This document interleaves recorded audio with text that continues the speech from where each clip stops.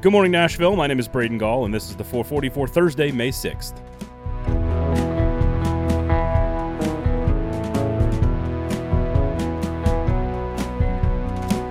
Today on the show, we're going to give you a PhD in the Titans secondary and an in-depth scouting report on the Titans rookie third-round draft pick, Elijah Molden, from Justin Melo of Broadway Sports Media. But we begin with the massive missed opportunity on Wednesday night for the Nashville Predators. The 440 is brought to you by the Kingston Group, our great friends over at buildkg.com. They are Nashville's locally owned, award-winning custom home and remodeling firm. My family's had some work done on our house, and the Kingston Group just simply went out of their way to make sure everything was perfect. It's called good business. It's called taking care of their clients, and we could not be happier with the work that they've done. So when I say go to buildkg.com and check out their work, and I say you should remember the name the Kingston Group, I mean it, because we will use them for the rest of our lives. It's as simple as that. Kingston Group, buildkg.com. That's buildkg.com. The Nashville Predators had a chance to clinch a playoff spot on Wednesday night and simply couldn't get the job done despite having a lead after the first period and another lead in the second. Columbus scored 3 unanswered goals to end the game for the second straight time, and while the Preds were able to survive on Monday and win in overtime, Wednesday night resulted in a 4-2 loss in regulation.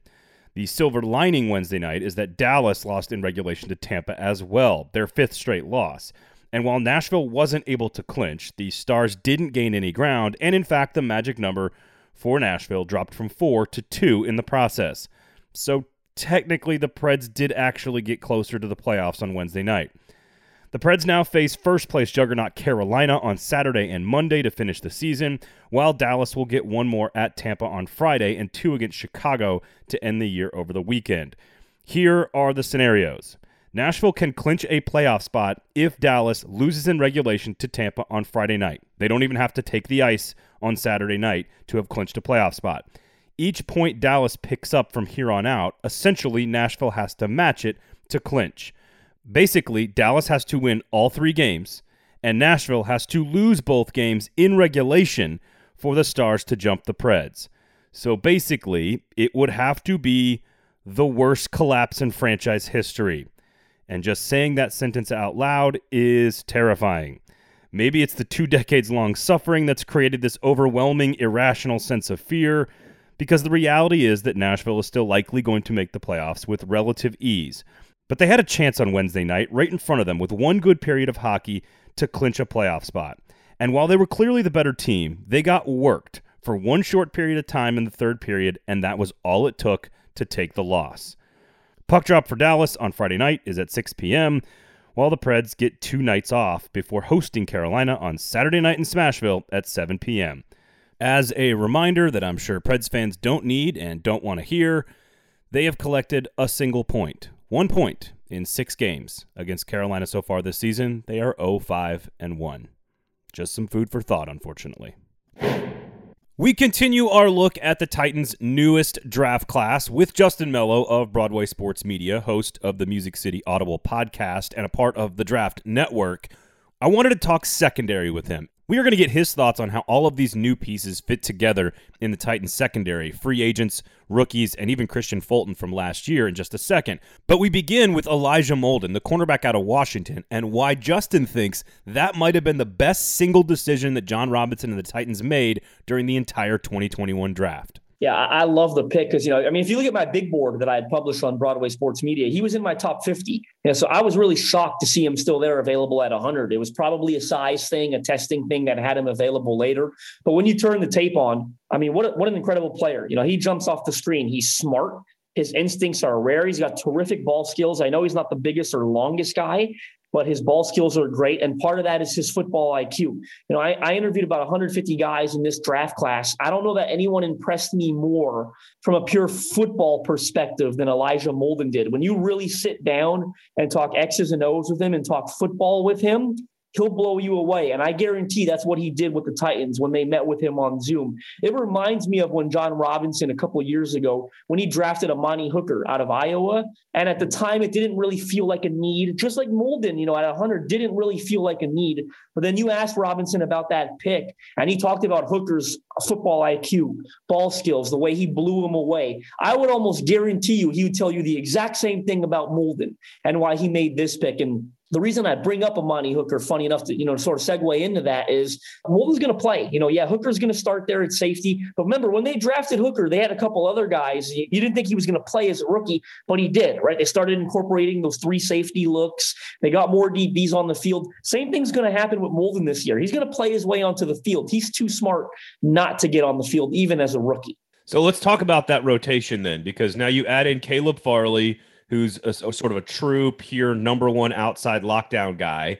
You've got Christian Fulton, who's sort of like a draft pick in and of his own right, because he's a second rounder, but really a first round grade potentially from last season. You bring in a couple of cheap free agents that maybe, Janoris Jenkins, I think we all agree we don't want to see too much Kevin Johnson on the field. And of course now Elijah Molden. So what do you see the rotation looking like in the secondary? What is sort of the optimal layout with all those pieces? I think your top 3, if everyone is healthy, I think Caleb Farley and Christian Fulton start on the outside. That's how I would do it personally. And I would have Jackrabbit playing in the slot as your starters. Now, with that said, it wouldn't shock me if they flip the last 2 that I said. If you have Jenkins starting outside and Fulton in the slot. Remember, when they drafted Fulton last year, I think the plan was to play him in the slot at the nickel, right? They were going to start Malcolm Butler and Adoree Jackson outside and rotate Fulton in the slot. I remember speaking to his DB coach at LSU, Coach Mickey Joseph, about that, and he had told me Fulton can play in the slot. That's who he is. We were going to play him here in the slot a little bit more. It didn't work out because of, some other factors, but he can play there. So I think that's probably going to be your top 3 and how they line up. But again, Molden, you talked about 3 safety looks, which they've liked over the past couple of years. I think you're going to see him because he didn't just play corner at Washington. He played some safety too. They moved him all over the field. He played for the wonderful Coach Ginny Lake, who I think is one of the best defensive coaches in all of college football, probably all the football period. And there's a reason a bunch of these Washington kids got drafted this year on that side of the ball. These defensive guys, they're versatile at Washington. They expect a lot of them. And when I spoke with Molden before the draft, he said that to me. He goes, at Washington, he goes, the nickel corner was the most important position on our defense. So I played that position with a lot of pride. We had to know the most. We had to make the calls. We had to make the checks. So this guy is coming in with an incredibly high football IQ. And while he may not be a part of the top 3 rotation, if everyone's healthy, I think it's fair to say, like I said, it's going to be Farley, Fulton, and Jackrabbit. He's going to find his way in the mix, and he's going to play every single game. I feel really good about those prospects. That was Justin Melo of Broadway Sports Media, the Music City Audible podcast, and the Draft Network. Obviously very high on Elijah Molden. I agree with him. And I'll give you a comp. You mean to tell me that he's a smart player with a high football IQ, who's tough and physical, doesn't mind coming up to tackle, plays in the slot, is versatile, has played some safety, and maybe doesn't have the elite level athleticism. You know who that sounds like to me? Logan Ryan. That's who that sounds like to me. So I would fully agree with Justin on this. I expect Molden to be playing in almost every single game this season as a rookie. Is he a starter? Is he on the outside much? Probably not. But is he an incredible value pick at number 100 overall in the NFL draft? You betcha he is. Look for Molden to get a lot of reps this year. My name is Braden Gall. You can follow me on Twitter at Braden Gall, at 440 Sports on Twitter and Facebook, at 440 Media on Instagram. Thank you, of course, for listening to Nashville's original independent short-form daily podcast for Nashville sports fans. Please share the show. It means a whole lot to me if you could just tell one person about this thing. We are growing it almost completely from the ground up, and every bit of support that we get from you guys who are passionate listeners of this product, we appreciate it and we love you for it. So thank you.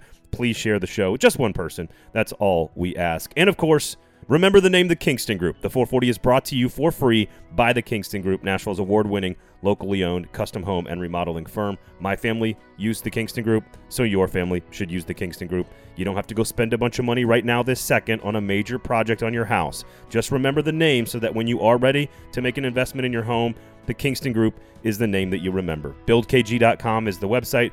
Go check out the work, BuildKG.com. The 440 is a production of 440 Media, written and produced by Braden Gall, music by William Tyler.